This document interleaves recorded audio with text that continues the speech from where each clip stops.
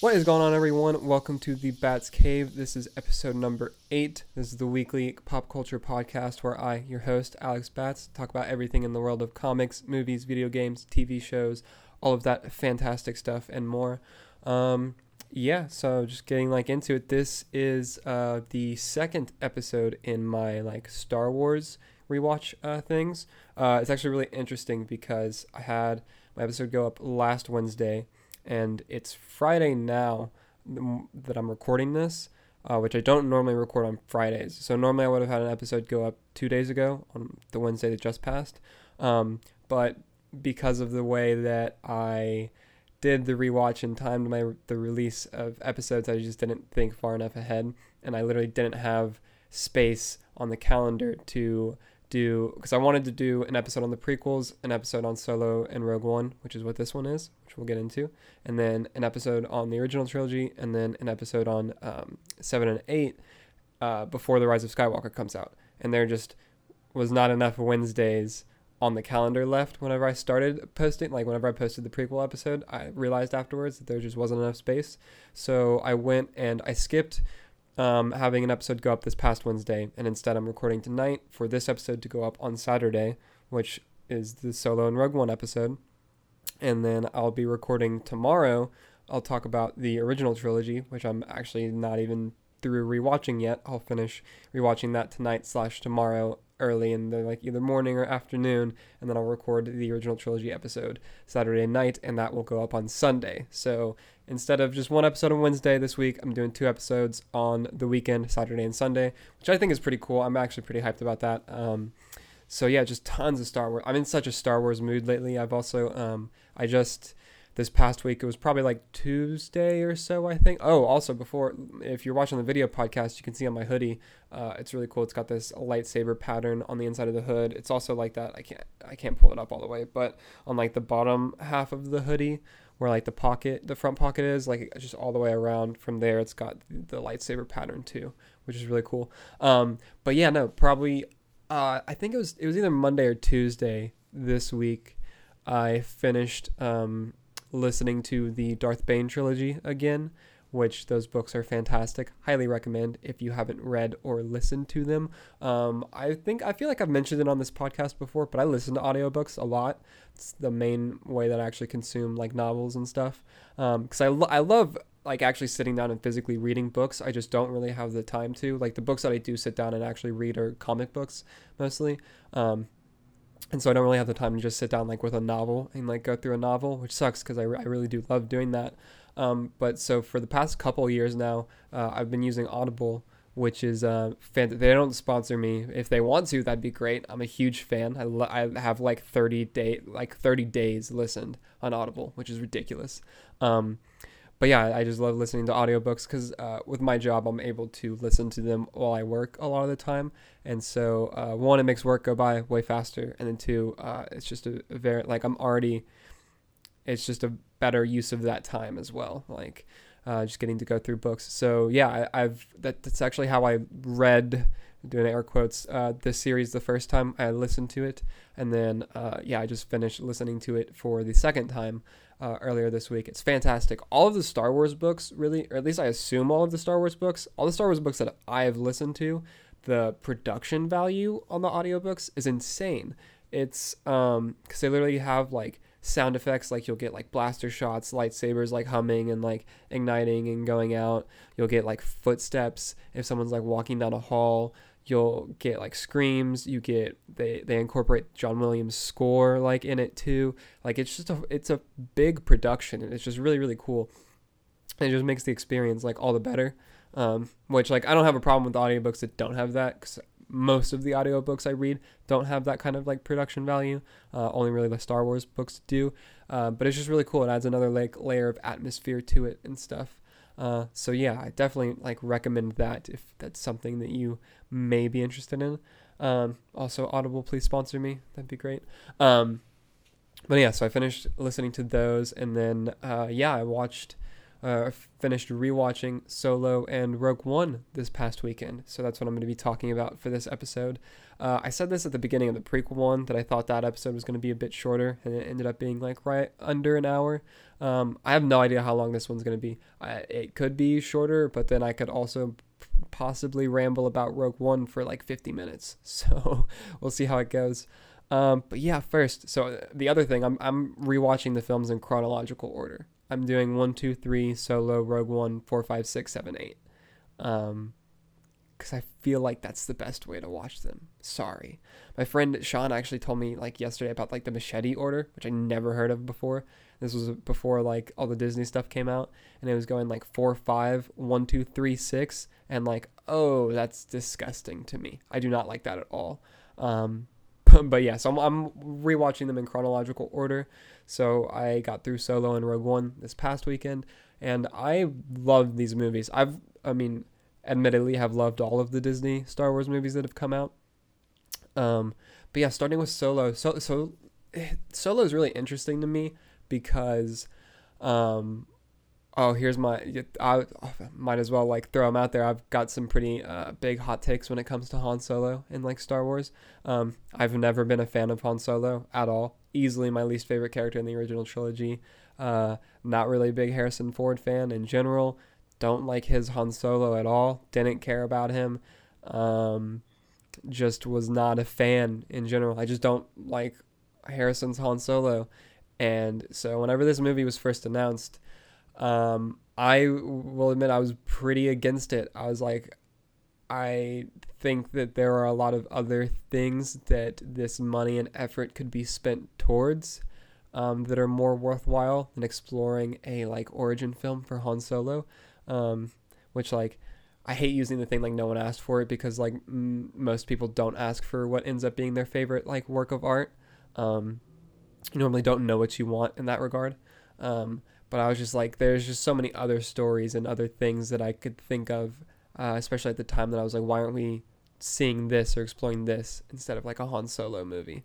And so yeah, I was pretty against it. And then the production on this film was just ridiculous. Just the amount of turbulence and like the reshoots and just the mess that it apparently was behind the scenes for a while. But then the movie came out, and I honestly really love it, like a lot. I think it's great. I think it it shows a really cool. It's nice seeing like the underbelly and like the underworld of Star Wars. It's really cool seeing like the smugglers and how all of that goes, and just like life disconnected from like the Jedi and the Sith and like all like the Force and everything. Like, it's just really cool to see that aspect of Star Wars explored more. I really like that. And then also Alden, I don't remember / don't know how to say his last name. I love his Han Solo a lot. Like, he made me care about Han Solo, which I wasn't really expecting. But yeah, like I like his version of Han Solo. So like that's really cool. I enjoy watching him on screen. I think that he's great. And then also Emilia Clarke as Kira. Whoa. Oh, okay. One, I'm a huge Emilia Clarke fanboy. No, I can't even lie there. I love Emilia Clarke so much. She is my queen. But so just her in anything is just automatic bonus points for me. But she does a really, really great job in this movie too. She gives a great performance as Kira. I like Han and Kira more than I do Han and Leia. Just gonna say that also. It's another one of my Star Wars Han Solo related hot takes. And so yeah, I really like seeing like their chemistry. I think is really good, especially at the beginning.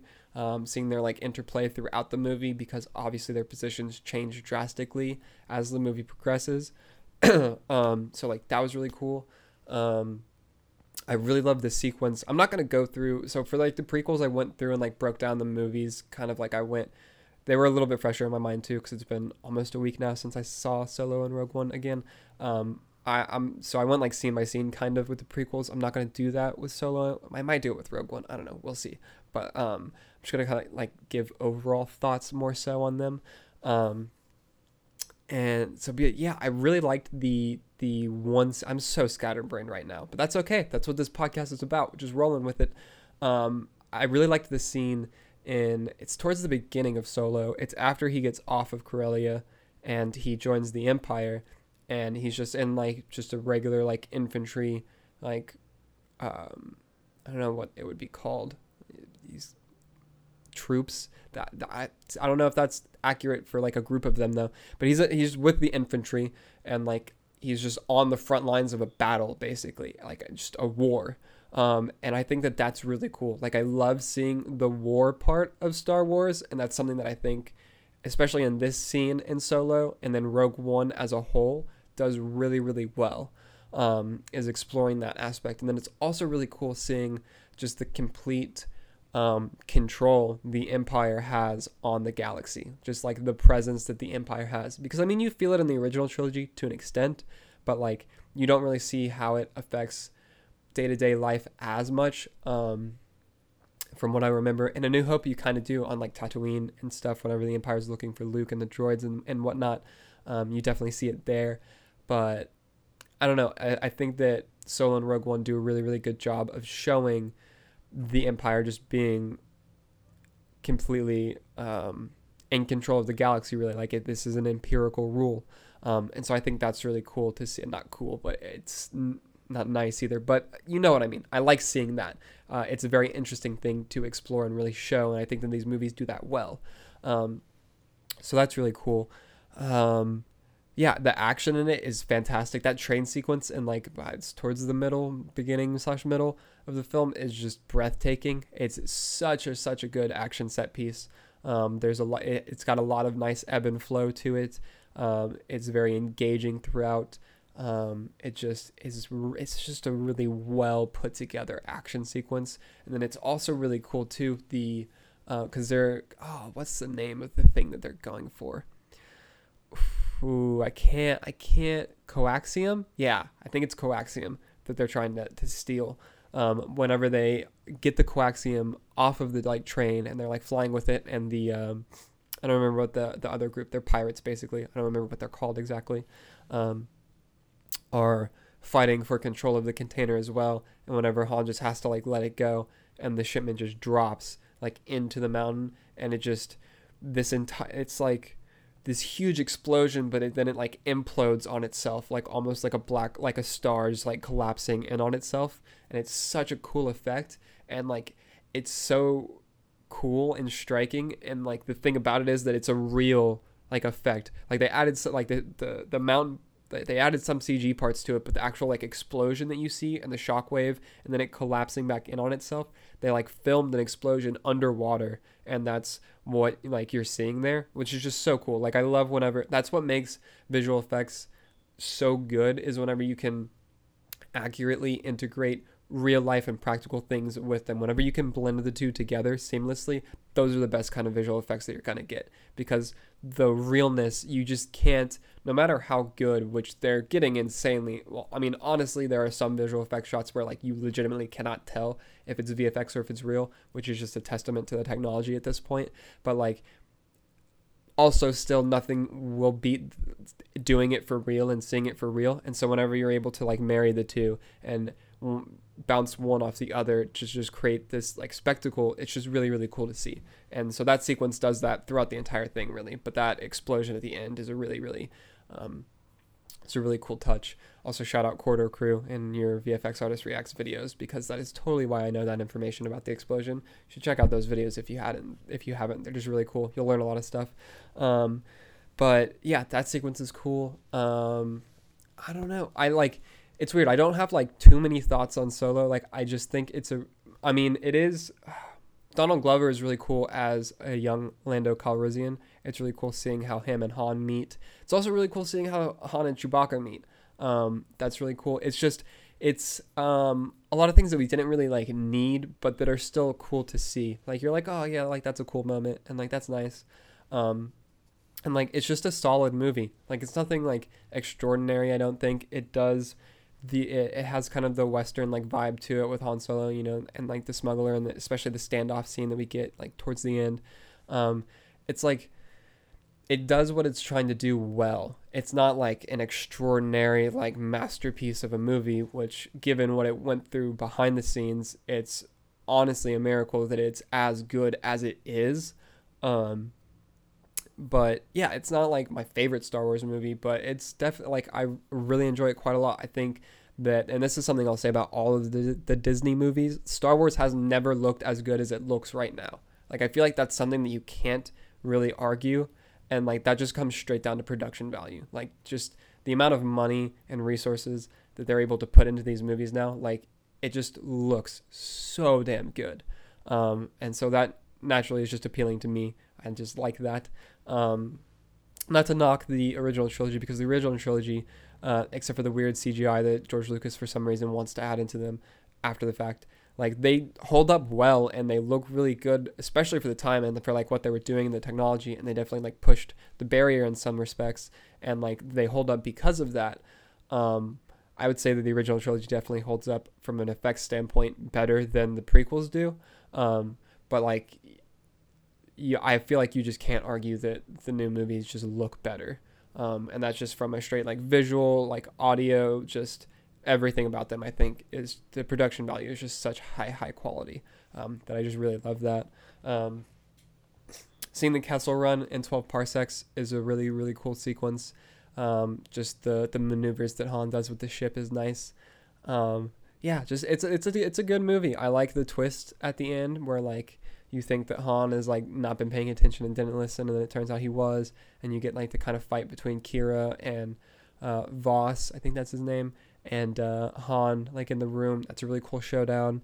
It's super heartbreaking whenever Kira just like leaves Han. And then spoiler alert, if you haven't seen Solo by now, or if you somehow don't know about this like cameo, it's so hype seeing Darth Maul in the movie. He's like, Kira reports to him, and like he's in hologram form, and he's like the leader of the Crimson Dawn. I can't remember which. It's something Dawn, I think. Man, it's bad. I watched this like not even a week ago, and I'm struggling. But yeah, that's really cool to see. I mean, how can you not love seeing Darth Maul again, you know? So yeah, I think there's just overall like a lot to like about Solo, and it's something that I definitely didn't expect, because as I said, I was very much against this film like being made in the first place. And I really like it. It's one I rank it above. We'll see how like the original trilogy fares up after I finish rewatching them, but I rank it definitely above episodes 1 and 2. Not above episode 3, but above 1 and 2 for sure. So I think that I like it more than Return of the Jedi and A New Hope, but we'll have to see. I'm like halfway through A New Hope on my rewatch. That's the other thing that's kind of like hurts me a little bit, but I'm not. Rogue One and Revenge of the Sith are the only movies that I've watched in like one sitting on this rewatch, just because I'm watching them like when I have the time, which kind of hurts me a little bit as a fan, but it's okay. So yeah, Solo's great, I think. I don't know, but those are most of my thoughts on it. I mean, I don't really. The prison break sequence is cool. Like I said, there's like just most of it is like solid. It's a solid movie all around, and like I don't really think you can like complain about that. So yeah, but moving on to what's arguably my favorite Star Wars movie. I actually struggle with picking my favorite Star Wars movie. My top 3 are The Last Jedi, The Force Awakens, and Rogue One. And honestly, all 3 it's basically a toss-up for which one I like the most. I just love them all. But like Rogue One, like every time I watch Rogue One, like I know how much I love Rogue One. I literally, after I saw Rogue One, I was like, on so much Star Wars hype, I was like, I need to get a Star Wars tattoo right now. And like that's why I have the Star Wars tattoo that I have. Like I saw Rogue One and I was like, oh, I need a Star Wars tattoo. And so like I went out and like a month later got a Star Wars tattoo. Yeah, Rogue One is just amazing. I actually was lucky enough, probably about like a month and a half after Rogue One released, I have like an Omnimax theater kind of close to me, which if you don't know what an Omnimax thing is, it's a dome theater basically. They have them at like museums a lot of the time, not a lot of the time, but sometimes I guess, I don't know. But it's literally just like a dome. You just go into a dome pretty much, and like you sit back, and it's just a huge, like you're just inside a sphere, and the movie just plays like on that, and it's in, and like the screen is so thin that like there's literally just like wall, I mean it's one huge like gigantic wall of speakers that are just blasting straight at you, And like it's an experience. But I got to see Rogue One in OmniMax, which was so cool. I'm so glad that I got to do that. But yeah, like I know how much I love Rogue One, and still every time I watch Rogue One, I'm like, damn, I love this movie so much. Like it's just so good. Like one, Jyn Erso is such an amazing character. Like just the fact, because she goes through so much, like she goes through an extremely traumatic experience very early on. Like I love, oh dude, this movie gets me, one. But then also like this movie, I would say is arguably, I think it's a toss up between this and The Last Jedi. We'll see how The Rise of Skywalker changes things. But right now, it's a toss up between this and The Last Jedi for the most visually like appealing or just like beautifully shot Star Wars film. Like this film is just immaculate. I'm so happy that Greg Fraser, the director of photography for Rogue One, is the cinematographer for the Batman. Oh, that's yeah, I'm hyped about that. But like this movie, dude, it just looks so, like every shot is just beautiful. It's just all so well done. It makes me so happy. Like the opening shots are some of my favorite. Like whenever you're going down onto, I don't know if they even mentioned the planet name that Galen is on whenever he's farming. But just like the opening shots there of like Krennic's ship like flying along the beach, and then like the opening shots of the fields, and just it just all looks so damn good. So like we get that sequence, and like Jyn she watches her mother get shot and then has to run and just hide in a hole and like wait for rescue. And so like she goes through that, and then, you know, obviously has a very troubled like upbringing and life, like sort of on the run and just being a criminal and all these different things that she goes through before she ends up being found by the rebellion because of who her father is.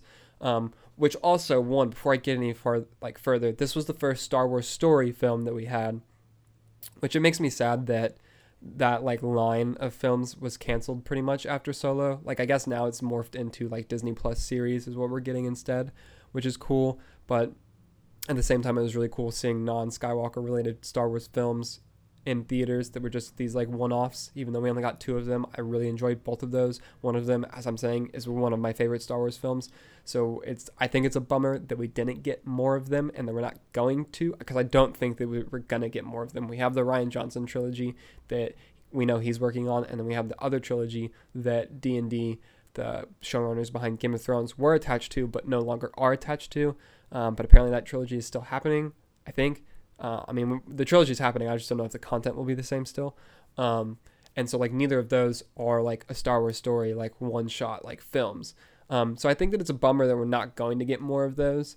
It's kind of a missed opportunity in my opinion, because I think there's a lot of like one-off stories that you can tell in Star Wars that like either don't need a Disney Plus like 8, I think The Mandalorian's 8 episodes, like 8 hours or however many episodes it is, or like a trilogy that's like 6 to like 9 hours. Like I don't think that every story that you could tell in the Star Wars universe needs that length of time, and so it's just a bummer that we're not going to get more. But anyways, so this being the first one, it is such a genius pitch. Like this movie is such a good pitch. It's literally just the opening crawl of A New Hope. That is the story. Like the opening crawl of A New Hope says that there was a battle. The rebels spies managed to get the plans to the Death Star and send them to a ship. That's the ship that Leia's on. That's when Darth Vader comes in. And like this is just the story of how that happened. And like that, like I can only imagine how Gareth Edwards like felt whenever he just like thought of that and was like, oh, that's what I want to make like a movie of. And like he was just able to pitch it, and like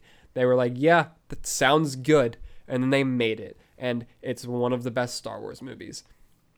And like that's so, it's just, and it also, not only is it such a solid pitch in the fact that it's just like the opening crawl of A New Hope, and it gets us to that moment, which I'll get into later, how excellently it weaves just right into the beginning of A New Hope, but also it like solves one of the biggest plot holes, I'm doing air quotes again, of the original trilogy and like A New Hope, and the fact that like why would the Empire build this huge gigantic battle station that has such a glaringly, it's not an obvious flaw, but once you know that it's there, a flaw that literally blows up the entire shit like battle station, like why would that be there? And this explains exactly why it's there. Like that is just so beyond genius.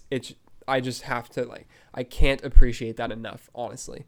And so we get that.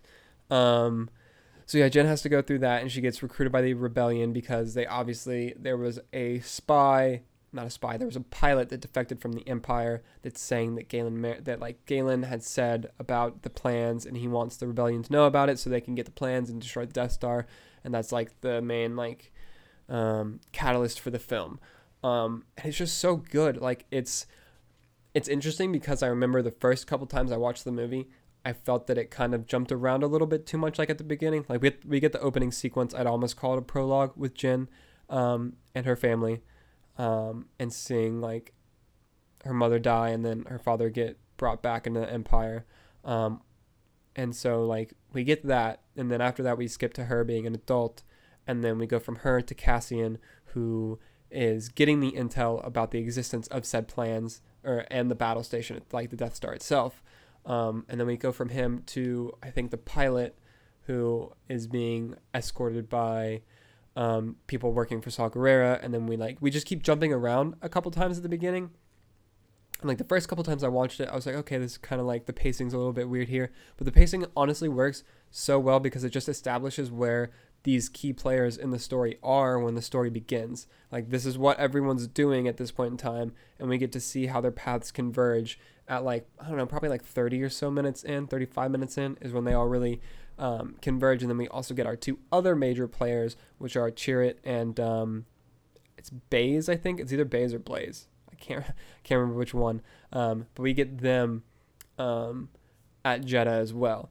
And so it's really cool just seeing how all that kind of builds and like naturally goes together. And so yeah, like I don't think that the jumping is I appreciate it a lot more and have on every subsequent rewatch of the film. So it's just so good. But then yeah, we get the Jeddah sequence, and like the Jeddah sequence, oh my god. This goes back to what I was talking about earlier, where it's just really interesting seeing like a city just completely under the control of the Empire. Like the Empire is just there in full force. It's because they're excavating kyber crystals from the capital and like the old Jedi temples, because also another great lore moment, the fact that kyber crystals are what powers the Death Star is so cool. I think that's another awesome thing. But so like that's why they're on Jeddah and they're occupying Jeddah. And so yeah, it's really something to see an entire city just completely under empirical rule and occupation. And like there's just so many there. And then the longer that our main protagonists, Jen and Cassian, are in this city, you feel the tension rising, because this is a city that it's like, obviously the people are not happy about the Empire and the presence of the Empire there. And like it's a city on the edge of just like blowing up basically, which it does. But it's just like the tension just constantly rises because of that. And you get this really, really great sequence in the middle where like you see some of the Saw's rebels like getting in place to ambush this group of stormtroopers, and they do, and that whole sequence is really, really cool. It's a great action set piece. It's just done well. It's a very like gritty and real, and like that's again the like war side of Star Wars. And like even at this point, technically the rebellion, like the war hadn't started yet. The Battle of Scarif is the first actual battle of the rebellion according to Star Wars canon, but like this like skirmish still is a very like gritty and real and kind of like rugged, the war side of things. And then also, while I'm thinking about it before I get any further, I really love how this movie shows how like dirty and not easy like the rebellion is. Like Cassian especially, you see it in his introductory scene. Like he's meeting with another like rebel and they're getting information, but the guy has a like broken arm. And whenever stormtroopers come to investigate, Cassian shoots the stormtroopers, and the guy's like, I can't climb out of here. Like, what are we going to do? And Cassian's like, you're right. Like, you can't. And then he's like, it's going to be okay. And then he shoots him because Cassian needs to be able to get out. And so, like, it's just, the movie does a great job at showing the deeds and the lengths that people will go to for the cause. Like, it's not clean. It's not all good. Like the cause itself is good, but the things that so many people involved have had to do in order to get to the goal that they're trying to reach is not an easy thing morally or for them just as people. Like it's a very hard thing to wrestle with, and that comes to a head especially later on in the movie, which I'll get to that scene.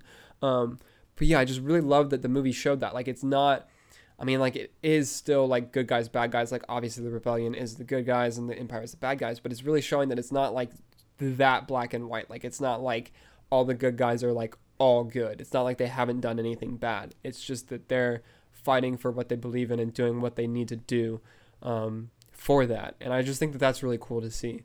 But yeah, so the action scene on Jeddah is really cool. We end up getting Cassian and Jyn to Saw Gerrera, and she sees the message from her father, and oh man, that scene hits you, because she hasn't seen her father since she was a child, and now she's looking at a message like from him, and he's like, it's so emotional, and she's just like, oh, Felicity Jones does an like, her performance in this film is incredible all the way through, but like her emotion right there is just so strong, and just the way that once the message like finally like flickers out and shuts off, and just how she just collapses, it just hits you.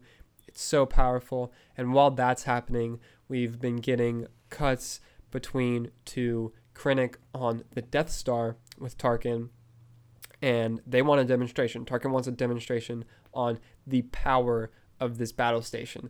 And so they target the capital city of Jeddah, and they lay waste to this. It is annihilated. And I love how much this film showcases the just absolute destruction and power that the Death Star is. Because I mean, in the original trilogy, like I watched it yesterday in A New Hope. Whenever they destroy Alderaan, it cuts away, like the planet blows up and then it cuts away so fast. Like they really skim over an entire planet being blown up, and like that's a huge deal. And in this film, the Death Star is targeting like just a singular city, and just the magnitude, the just pure awe, that the way that it's shot, and the scale of the destruction that you see because you're with these characters on the ground as this happens, is just, it's insane. And it really, like, it just does a brilliant job at showcasing that level of just carnage and absolute just disregard for life in general. And it's just really, really powerful. Like, you see, you're just so up close and personal with it. Like, from the Death Star, you see how big the explosion reaches. Like, the debris goes into the atmosphere. Like, it loses gravity because it goes that high.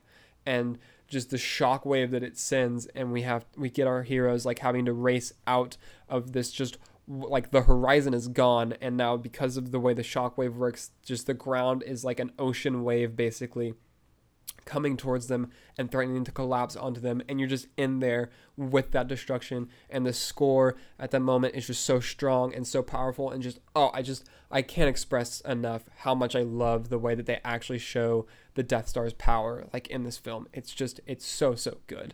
And so yeah, that sequence is just beautifully shot, incredibly powerful. The score is phenomenal. That's the other thing, the score in this movie is top tier. One of my favorite scores of all time. Definitely one of my favorite Star Wars scores. Michael Giacchino, who is also scoring the Batman. We've got so much quality Star Wars talent working on the Batman. I'm so excited for that. But Michael Giacchino does an incredible. Oh, I just hit my mic. Sorry about that. Getting too hype. Michael Giacchino does an incredible job with the score in this movie. Every emotional moment hits you as hard as it should. All the action, the suspense, the tension, it's all there. It's there when it needs to be, and it does it so well. So yeah, I love this score a lot. So yeah, the Jeddah sequence is really, really interesting. Then also the after they get like the location of Galen they go to, I can't remember the name of the planet, the rainy and dark and like rocky planet. But that sequence is also really interesting. That serves a very different narrative purpose, and this is because Cassian has orders to kill Galen on sight instead of trying to just apprehend him. Because at this point, it's Jen's word against. She just has to convince everyone, because she's seen the message of her father saying that there is that he built a flaw into the Death Star. That's what like his attempt at redemption, because he knows that the Empire would have built this without him anyway. So he made a way for them to be able to destroy it. And so she's seen this message, but no one else has. And so she just has to convince people. and it's easier for the rebellion to just kill Galen because obviously he's a scientist who's helped them build this insane weapon of mass destruction. And so it's really interesting because Cassian leaves the ship with the intention of killing Galen, and then Jyn leaves because she kind of like figures it out. Chirrut also helps because he's attuned to the Force, and he can tell that. Also one of the best lines in Star Wars is the strongest stars have hearts of Kyber, which happens whenever Chirrut first meets Jyn. Wow, I have something in my eye now, which is annoying. Oh my gosh. Good. I almost said goodness and gosh, and I just combined them. But yeah, so that's fantastic line. But yeah, it's just really the whole sequence on this rocky, rainy planet. I wish I could remember the name. It's another visually stunning sequence, but for a completely different reason. Like, it's the way that they use the darkness and then the highlight of like the lights whenever we do see them in the sequences is really, really good. But then it also just serves such a huge part of Jyn's character arc, because by the end of the sequence, like, she comes face to face with, she literally sees her father die. Like, Cassian doesn't kill him, which is a big character moment for him because he had direct orders to do so and he didn't do it. He couldn't bring himself to do it, which is really, really big. Because we've seen earlier that he already doesn't really shy away from killing whenever he has to. But then also we see Jyn see her father die.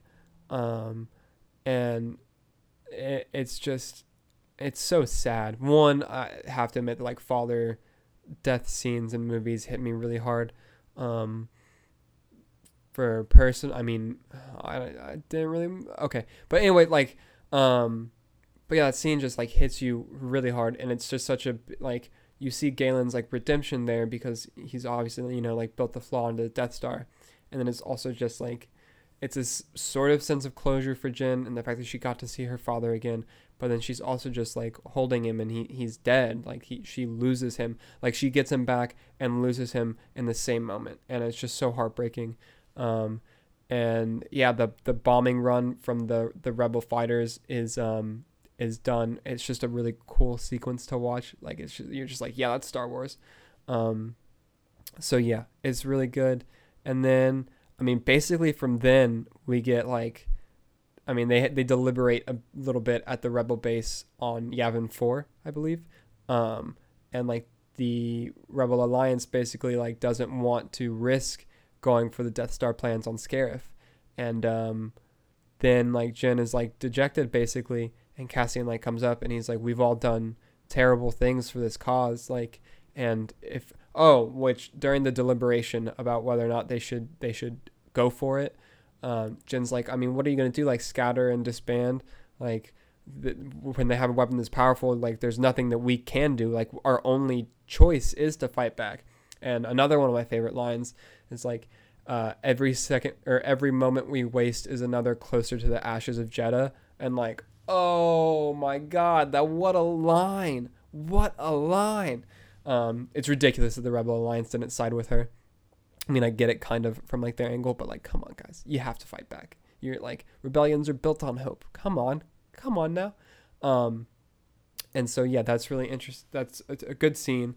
But yeah, then Cassian like goes up to Jyn and he's just talking about how him and the bunch of the rebels that are behind him have all done terrible things for the cause, like things that keep them up at night. And he's just like, I couldn't live with myself if it was all for nothing. Like, we can't just give up. We can't not fight. And so this is where we get the crew for Rogue One. And whenever they go to leave, they leave in an Imperial ship that they had stolen from the planet that I can't remember the name. And whenever they're leaving, the Rebel, airspace control is like asking what their call sign is. And they say like Rogue One. And so that's how we get the name of the ship and the film, which is really, really cool.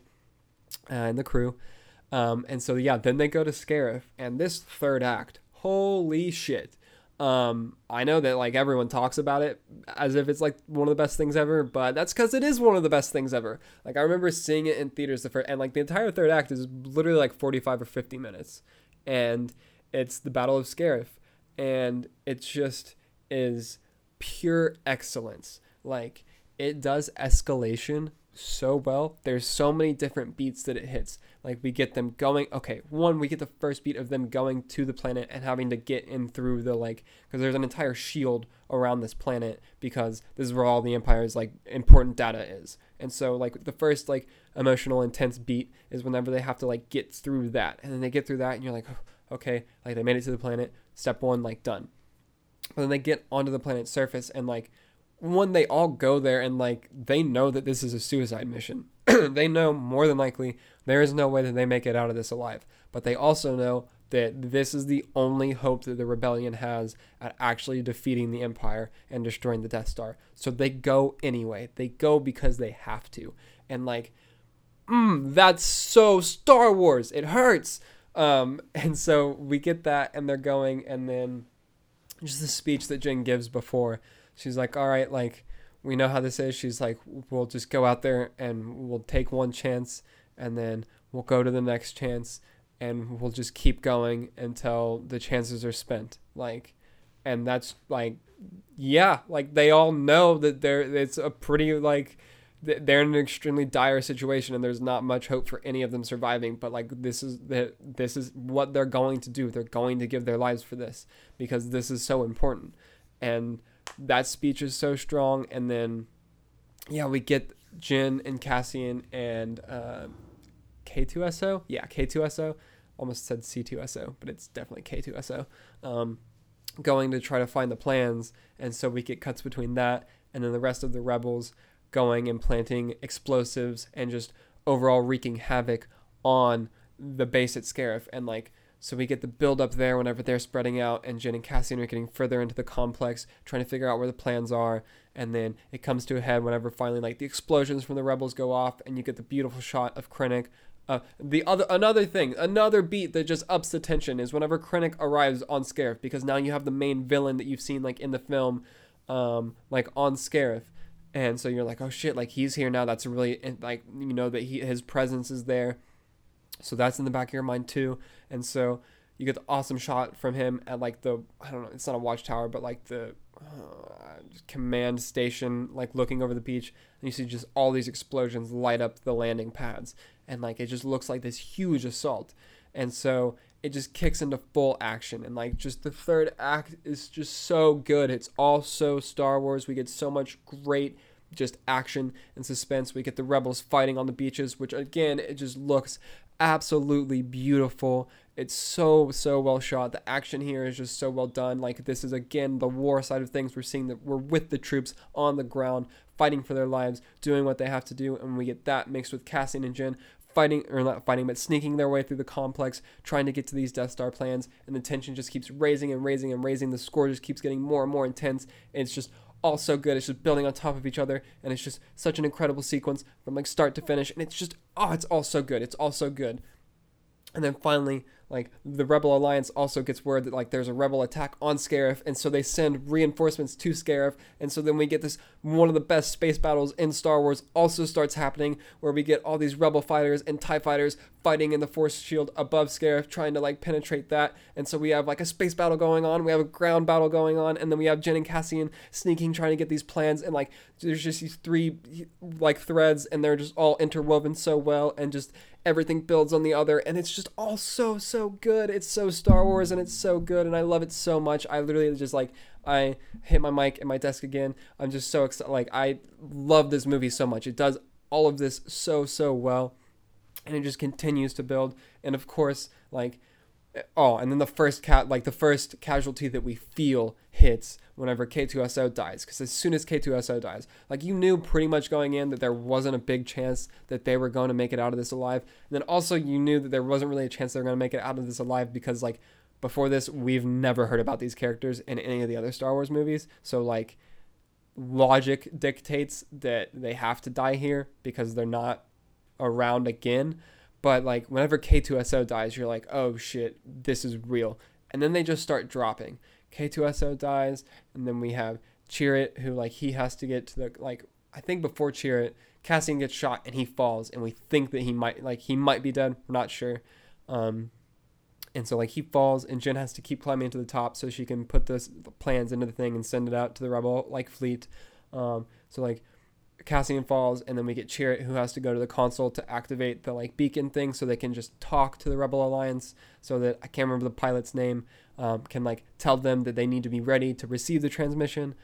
And so like Chirrut goes to do that, and then after like another one of the best lines in Star Wars: "I am one with the Force, and the Force is with me. I am one with the Force, and the Force is with me." So good. He's just chanting that, going to the console, and he gets there, turns the signal on, and then an explosion just rocks him, and like then he's dying, and we see Baze Malbus going towards him. Of course, like his best friend is trying to get to him, just throws all caution to the wind and just goes for him, and then he's just holding Chirrut in his arms as he dies, and then he just goes on an all out, like obviously he knows he's going to die, but he's going to take out as many of these stormtroopers with him as he can, and he does that, and it's so good and so emotional and just so profound.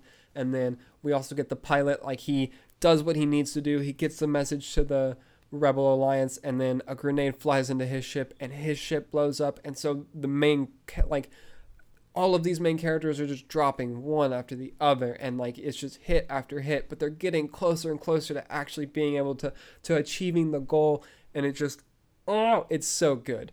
And then we get like the final showdown at the top with Jyn and Krennic, and Cassian comes in and saves her, and they do it. They get the plans, they transmit the plans to the Rebel fleet, and then they go back down. And also, while this has been happening, Darth Vader shows up with the Death Star, and the Death Star shows up, and they just target the Scarif base. And one, I think it's really cool that the beam from the Death Star actually hits the top of the tower first. So like Krennic gets literally the full the full blast of the Death Star first before the like planet does. And then the planet, I mean, they hit Scarif, and there's Cassian and Jyn are on the beach whenever the shockwave is coming towards them, and like they know that they're dying, and just Cassian says like, "Your father would be proud of you." And I mean, I'm tearing up now just thinking about it. And like they just embrace, like, because they know this is it, like this is like they've given their lives for this, and it worked. Like they did it, they saved the rebellion, and it's so emotional. And like that final shot is so good too. It's so good. The entire third act is just flawless, honestly. It's everyone said it whenever the movie came out, but like the third act alone was so worth the price of admission. And like yes, it's just perfect. And then we get the icing on the cake, which, before I get to this scene, I forgot to address it earlier on in the movie, but we had a scene with Vader earlier on. We see Krennic visit Vader's castle, which the fact that we got Vader's castle in this movie is just incredibly exciting. Like that's such a cool part of Star Wars lore now. And so the fact that we see that like on the big screen and in such a grand fashion is just really, really cool. Seeing Vader like in that, we see him even like in the back to tank before he goes to like meet Krennic, and it's just so ominous, and just he's such an imposing force.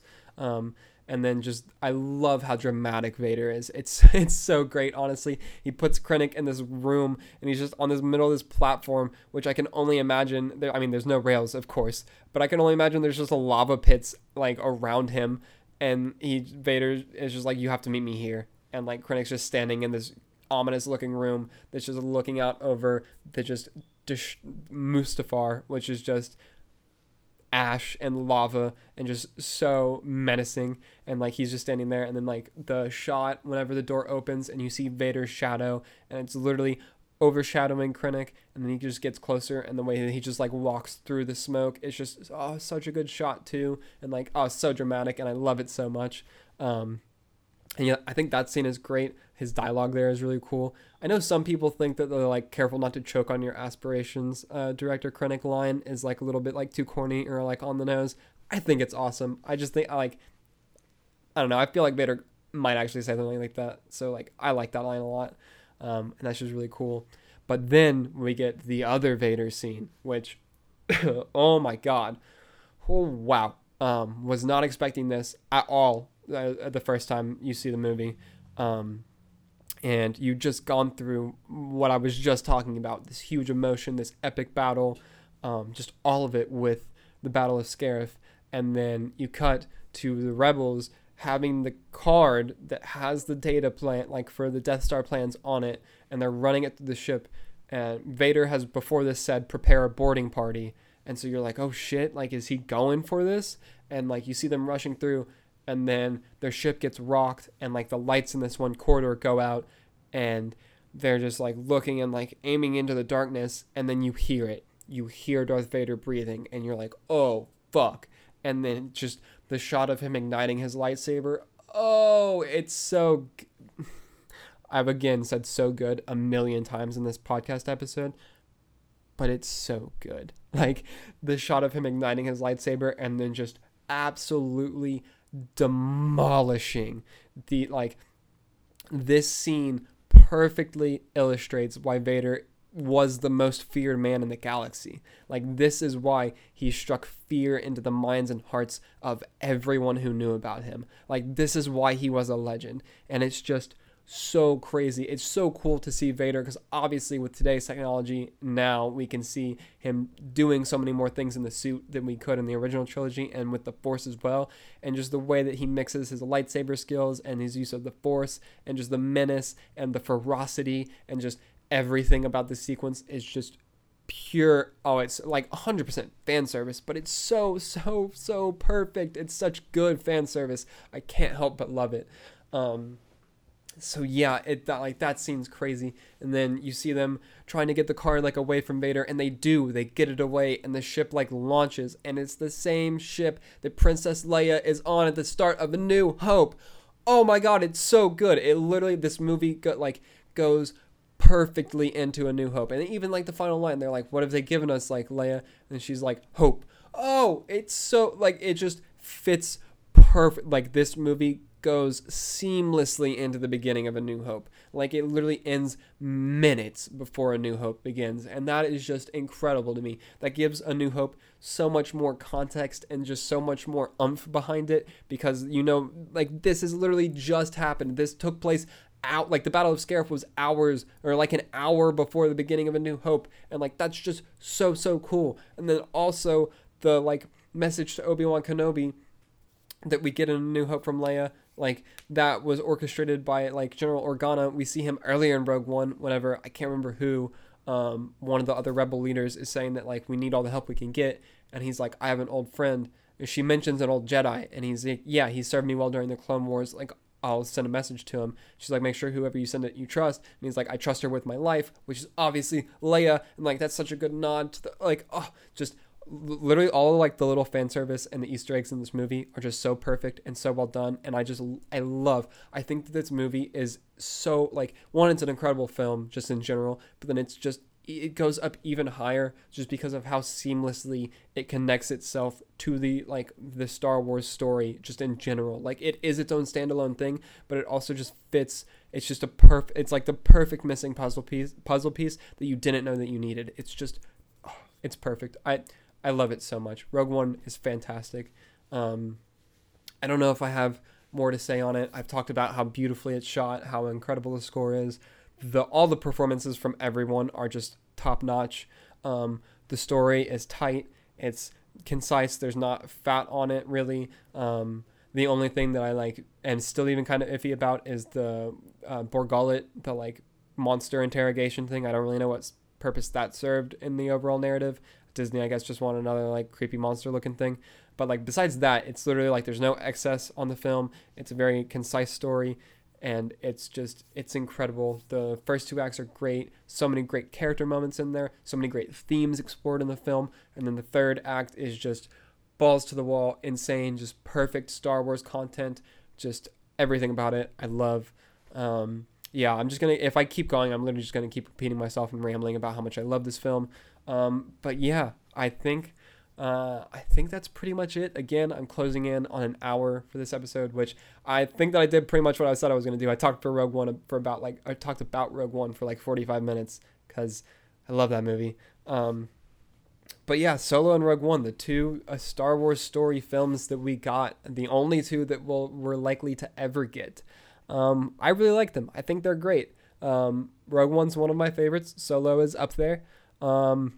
I'm very happy that they were both made. I think that they were a really good way to break up or to keep us fed in the interim between episodes 7 and 8 and 9. Yeah, between episodes 7, 8, and 9, because it was Force Awakens, Rogue One, Last Jedi, Solo, and now we're getting episode 9, which another random tidbit thing that was so dumb of Disney, I think. And that was, I have the hiccups now, so that's cool. That was making a Solo release in March, when December is now Star Wars month. Clearly, that was a big mistake. But I digress. And it's also made the wait between that and episode 9 feel like it's been almost 2 years, basically. Which is, I can't wait for the Rise of Skywalker. I can't wait. But yeah, I love Solo and Rogue One. I think they're fantastic. Very happy that we have them. I think they're great additions to the overall Star Wars story. I think that they both fit very well in the time that they're in the overall Skywalker, even though they're not directly Skywalker related, they kind of are a little bit, and I just like the way that they fit into the overall narrative. I think it's cool. Yeah, I like them a lot. So I guess that's pretty much I was going to say it or the end. I guess that's pretty much it for this episode. As always, I'll go ahead and plug my social media and stuff. Before I get to my personal stuff, you should definitely follow at Comic Book Debate on Twitter. It's one of the websites that I contribute to. Either today or within the next couple days, I'll be having another article go up on there where I take a look at some of the biggest Batman moments of the decade in comics. I had a lot of fun writing that article, so please be sure to check that out. But also just check out the website in general. There's tons of incredibly talented people that contribute to that site and make everything on there happen. A lot of great people. I'm very thankful to be part of that family, that team.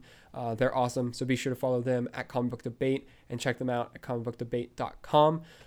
Also, be sure to follow at Comic, I don't think there's an S in there, at Comic Bookcase on Twitter. It's the other site that I contribute to. Again, a lot of really, really cool and great people that contribute to that site as well to have the content on there that there is. So be sure to follow them. There's tons of really, really great stuff. That one's especially very comic central. And I'll be contributing to another article. I don't know if I can actually talk about it in detail at the moment, but I am contributing to an article that will be going up there at the end of the year. So be sure to check out that. Twitter at Comic Bookcase and the website at it's Comics Bookcase. So be sure to follow them and check them out. Tons of great stuff on there. And then, yeah, you can also follow me on Twitter if you want. My personal Twitter is at APBatman with 2 T's, where, yeah, I just tweet about a bunch of random stuff, pretty much whatever's on my mind. And you can also find me on Twitter at Batman Files, which is my Batman fan account, which I definitely post on more. Tons of Batman stuff. I'm starting to post a little bit more than just Batman. I'm still keeping it mainly comic and pop culture focused, of course. I'll keep my completely random thoughts on my personal Twitter.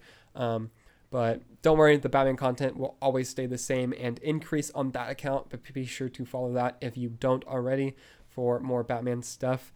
And then if you want, I've said this the past couple episodes because I don't really post on there anymore, but if you want to, you can follow me at Instagram at apb.comics. I may start posting again on there one day. I don't know. We'll see. And yeah, be sure to leave a like, rate, and review on whatever you're using to listen and or watch this on. If you're on YouTube, please be sure to subscribe and turn notifications on, because again, I say this at the end of every episode, but these do go live earlier than I tweet them out. These go live at 3 or 4 a.m. I just don't tweet about them until later in the day. So if you want to be amongst the first to listen and or watch, be sure to turn notifications on either on YouTube or whatever podcast platform you're using to listen. And then again, a rate and review on whatever you're using to listen and or watch would also be really cool. Really appreciate any feedback. Always trying to make the podcast and the show better. So good or bad feedback, I'm here. Just let me hear it. If you hated it, let me know why. If you loved it, let me know why. I'm just really interested to see what you guys think. And again, if you've made it this far, thank you so much for listening and or watching, and be sure to tune in next episode. Later.